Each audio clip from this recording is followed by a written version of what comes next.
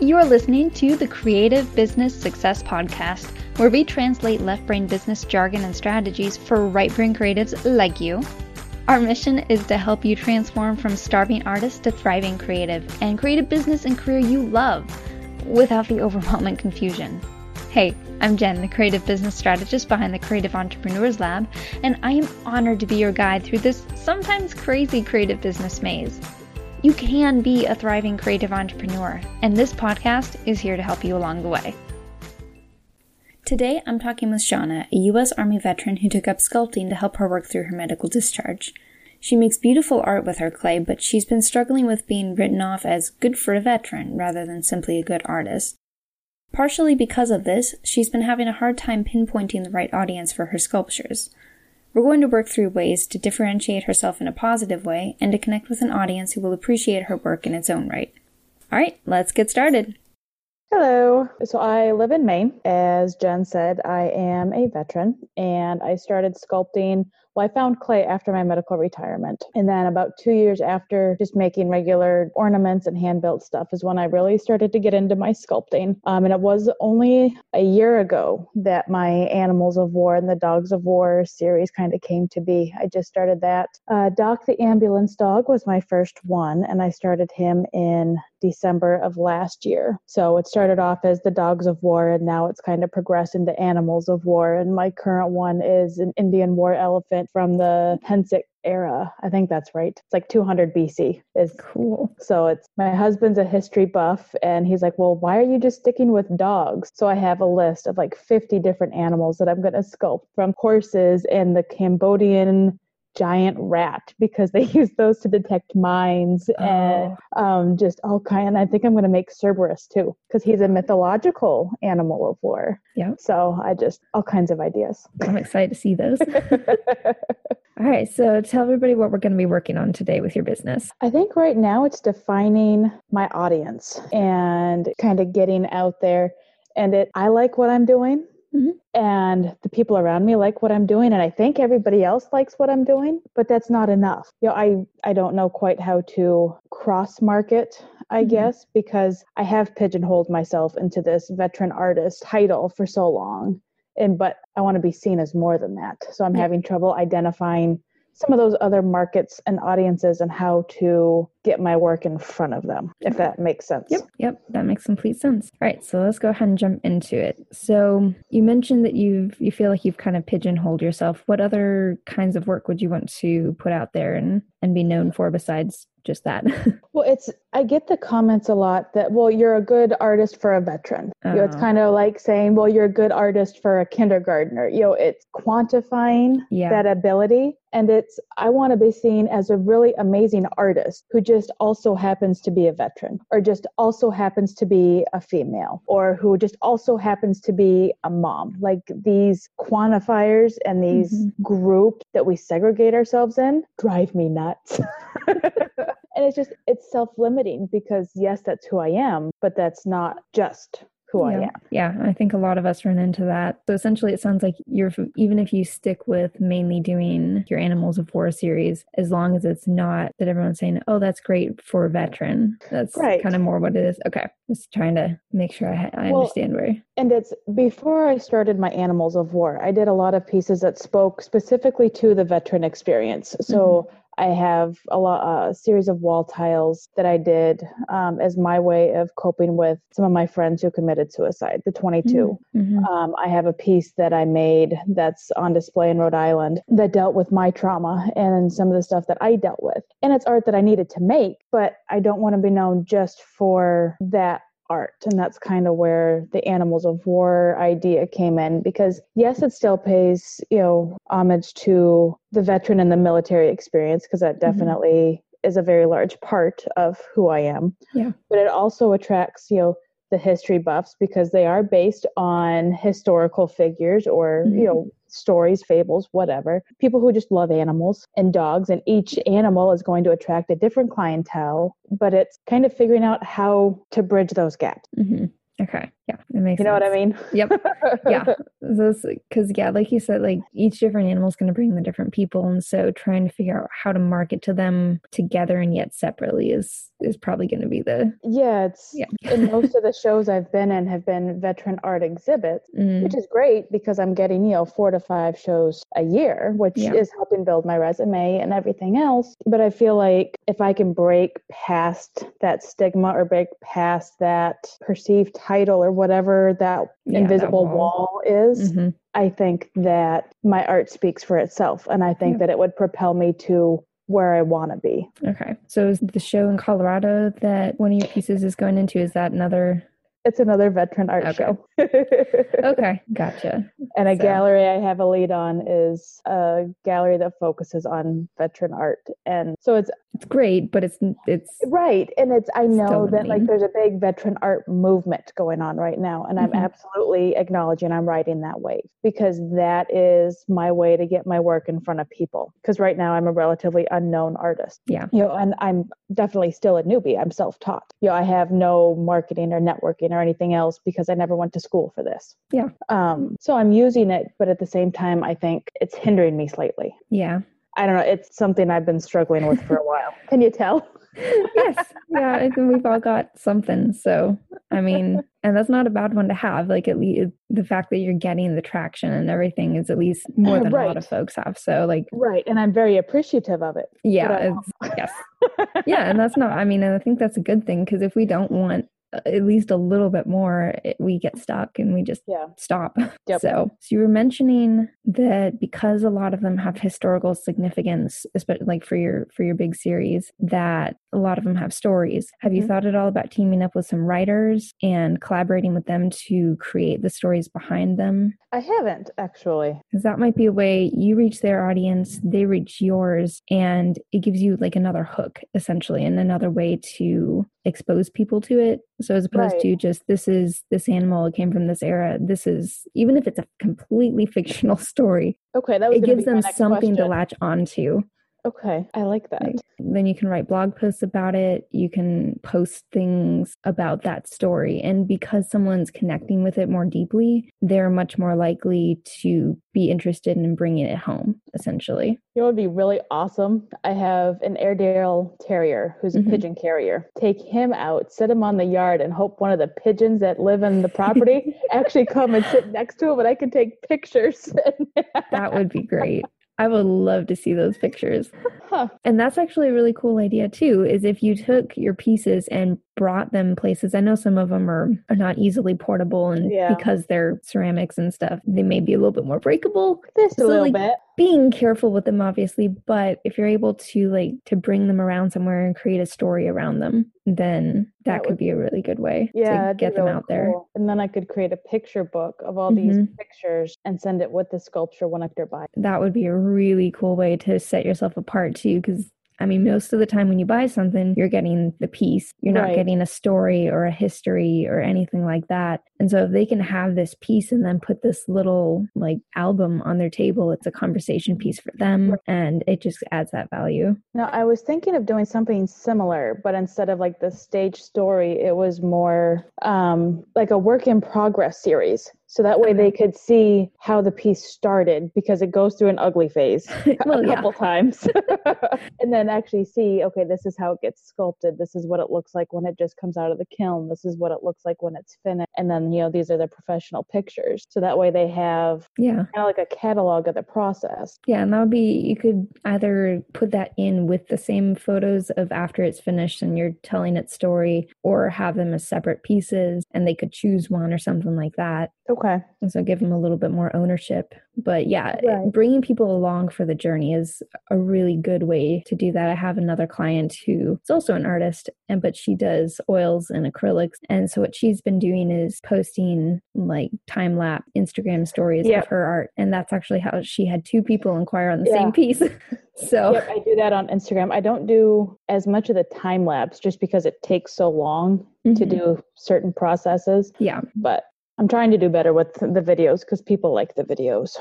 Yeah, those are really great engagement opportunities. And it just getting people involved and engaged from the very beginning. Like that's why TV shows do so well when they have characters that you just connect with and you stick with them, because even if the show gets awful, you love that character. Right. You're emotionally involved, or you're attached, invested. That's the word. Yep. So I think especially with your pieces, because they have such a great engagement value with the stories behind them, I think that's going to be a really big grab for you. And then if you're working with the writers, you could do like full books out of it. And you could publish like a children's book on it or something like that, like way in the future. But that would be something kind of fun to be able to do too. It would be. And especially if I find an illustrator who would do like a caricature based off of my sculpture. I've got a few people I could hook you up with for that if you wanted. So you have the wheels turning. Because that's a lot of the time you get stuck and you get in this tunnel vision. And when someone else comes in and is able to say, well, did you think about this? No, but then you could do that and this other thing. And it just starts going. Avalanche. Yep. Yeah. An idea avalanche. I like it. Hey, I've got a quick business tip for you. You can set up a workflow to process your client leads automatically as they come in. The process will be more streamlined for your clients, and it'll save you loads of time in emails. You can easily set up an automated workflow using Dubsado, a CRM made just for creative entrepreneurs like you. Then all you have to do is sit back and relax. You can get a free trial with no time limit by going to thecelab.com/Dubsado. Sign up for Dubsado today and reclaim your time. All right. So that's all like figuring out marketing and everything.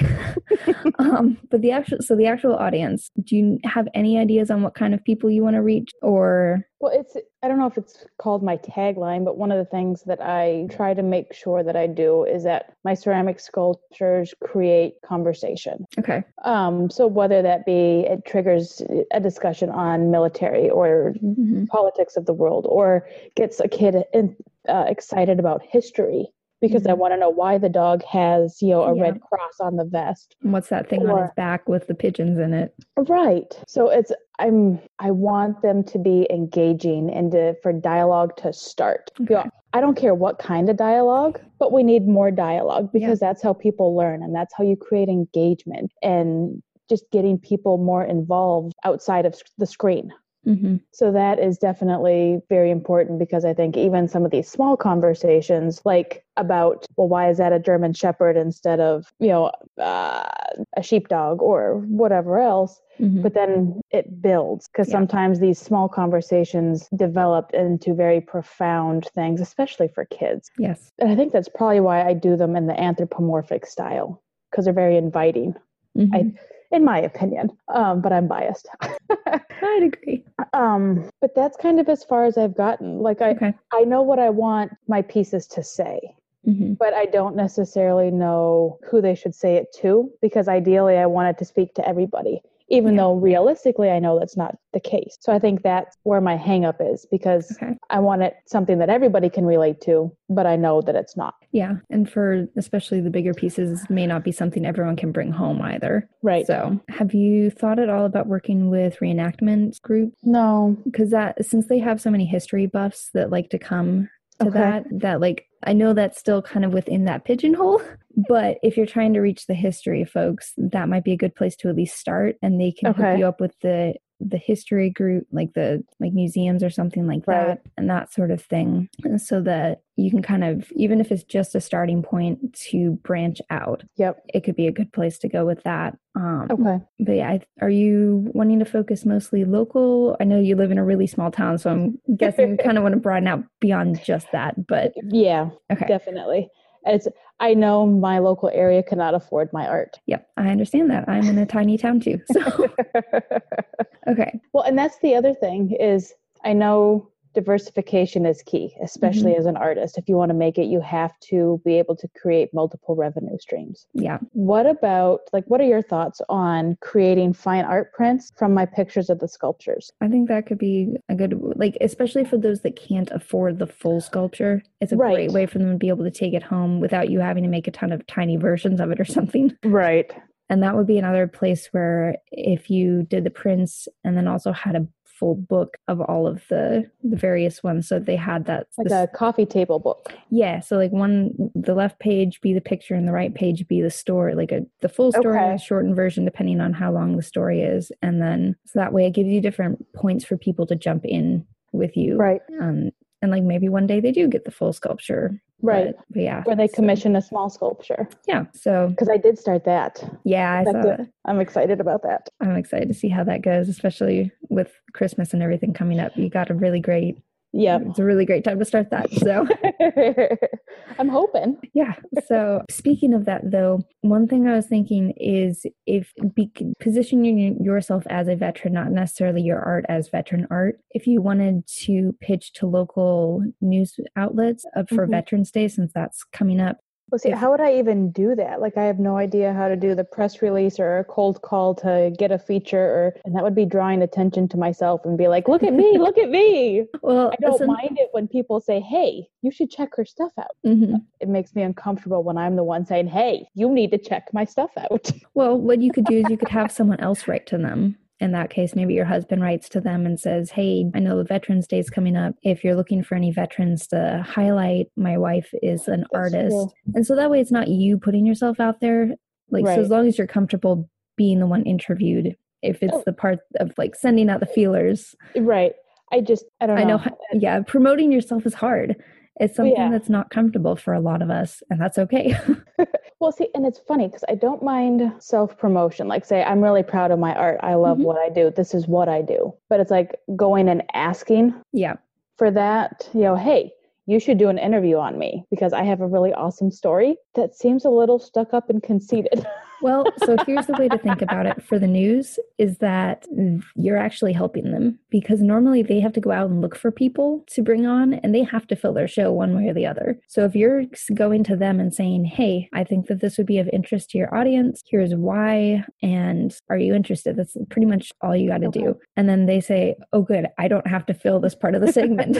It's filled for me. Okay, right. So it's not just you saying, hey, I'm awesome. It's you saying, hey, I want to share this with your audience and it would help you. Okay. So I have a story. Would you be interested? Yeah, pretty much. Okay. So that's how I would approach it. And especially for mindset wise, if that helps, then it's all psychological. It's like 90% of the game is getting out of your own way. It really is. And it's hard because especially a lot of entrepreneurs I know are introverts or like I'm an extrovert, but I also don't like putting myself out there. So I totally know how that goes. And I have a hard time because I've got some health issues. Yeah. So I like to make plans and I want to be able to go out and do stuff, but then I have last minute things where I have to cancel or reschedule and then it makes me appear like a flake. And I don't put out a lot of the struggles. Yeah. Publicly. And that's definitely something I struggle with too. But so with that kind of stuff, do you have like an email list or any kind of audience that has opted in to follow along with you? Yeah, I've got a couple of different newsletters. So I think in that case, that's a great place to start sharing that because I have found that when I send out a newsletter to my email list, then that ends up being one of the highest open rates when I'm sharing something about the struggles that I'm going through because it says to people, I'm a human being. Right. I'm not just a robot that puts out awesome work and there's no struggle in it. So it's again that buy-in with your journey and helping them engage. I started that on my blog this month. I'm doing 2 posts a month that are more telltales about, but I'm okay with it because I'm putting a spin on it. Like this is a struggle I face. This is how I overcome it. Maybe what I do will help you. Yes, and that's a great way to approach it too. And that makes me feel less attention seeking, I guess. It's because, I'm sharing these struggles. I don't want your pity. I don't want anything else. I'm just letting you know this is what's what. But at the same time, this is what helps. And maybe it'll help you. This month has kind of been the month of getting my butt in gear and trying to get past some of my own personal mental block. Because I think that has definitely been something that's been holding me back. Yeah, and I think that's true for a lot of folks. So I'm excited to see where that takes you because getting past that's always difficult, but it's always worth it in the end, I feel like. Oh, absolutely. I agree. So we've talked about the different price points where people can buy in. And I know I saw a post on Facebook that you're looking to do real estate welcome baskets and stuff too. I was thinking of it. I think that's a really cool idea. And I think that would be another thing where it's one of those, like when you put yourself out to the real estate agents, it's not saying, hey, you should check out my awesome stuff. It's, hey, I want to help differentiate you from the rest of the market. Right. So well, see, and even that, the baskets are from a completely different line from my sculpting, because I have two different, like I have my JSB Arts, which is, the ornaments and I call them the ceramic baubles. And it's stuff I can do when I'm not feeling well enough to sculpt. Yeah. And that's why those two lines kind of happen. That, and I love Christmas, and I love making ornaments and all that fun stuff. But I've tried really hard to keep them separate. Okay. Should I not be keeping them separate? I think it probably depends on who you're targeting. So in this case, I feel like it's okay to keep them separate. A lot of the time, people have different services, different products, and they think that they're separate. In this case, I think because your sculptures are focused more on the story and that sort of stuff, I think it is going to draw a very different crowd than someone who might be looking for housewares. Right. So I think keeping them separate in this case is fine. The only case that I think you might want to think about bringing them together is if the marketing separation got to be too much to handle. Right. Then it might be worth seeing where you can overlap them and start to bring them together.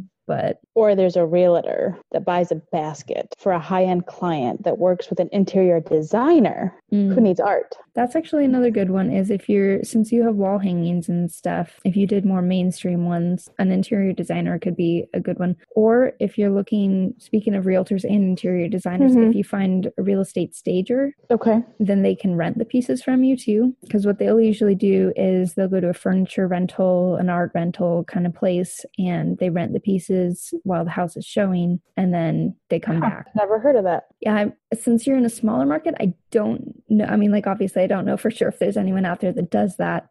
Right. But it's something that's at least worth looking into, and the real estate agents would know them too. So you could start with them and branch out from there. So. Okay, cool. And then is there a chamber? I'm assuming there's probably a chamber of commerce in your town, or yes, there is. Okay. They might be another good place to look through. Even if you don't join, you could just look through their member directory and see who might be a good match for either of your lines, either the story pieces or the housewares and decor kind of stuff. Okay. And like, it might even be something like a boutique or something like that.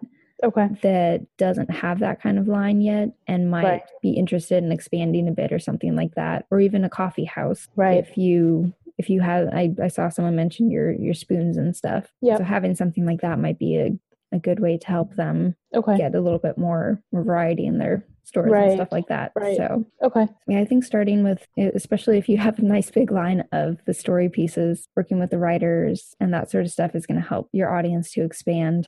And kind of draw them in and get invested in the story. Yeah. And so I think that's going to be your big one for those pieces, is if you make them share worthy, they're going to start getting to the right people. Right. And I think that's going to be the biggest expansion for you. I'm thinking of what other pictures I need to go take and what other positions so I can have different poses for these stories.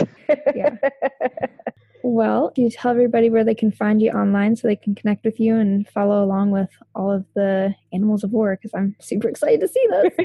Okay, so for my sculpting, the easiest thing is going to be to go to my website, www.shawnabarnes. And I have all my links for all my other social media things on there for Facebook and Instagram, and my newsletter, and my blog is also on the website. Or you can just search for me, Shawna, N for Nicole, M for Mayo, Barnes, and that's the tag I use for all my social media. For JSB Arts, for the ornaments and the ceramic baubles, it's just JSB Arts.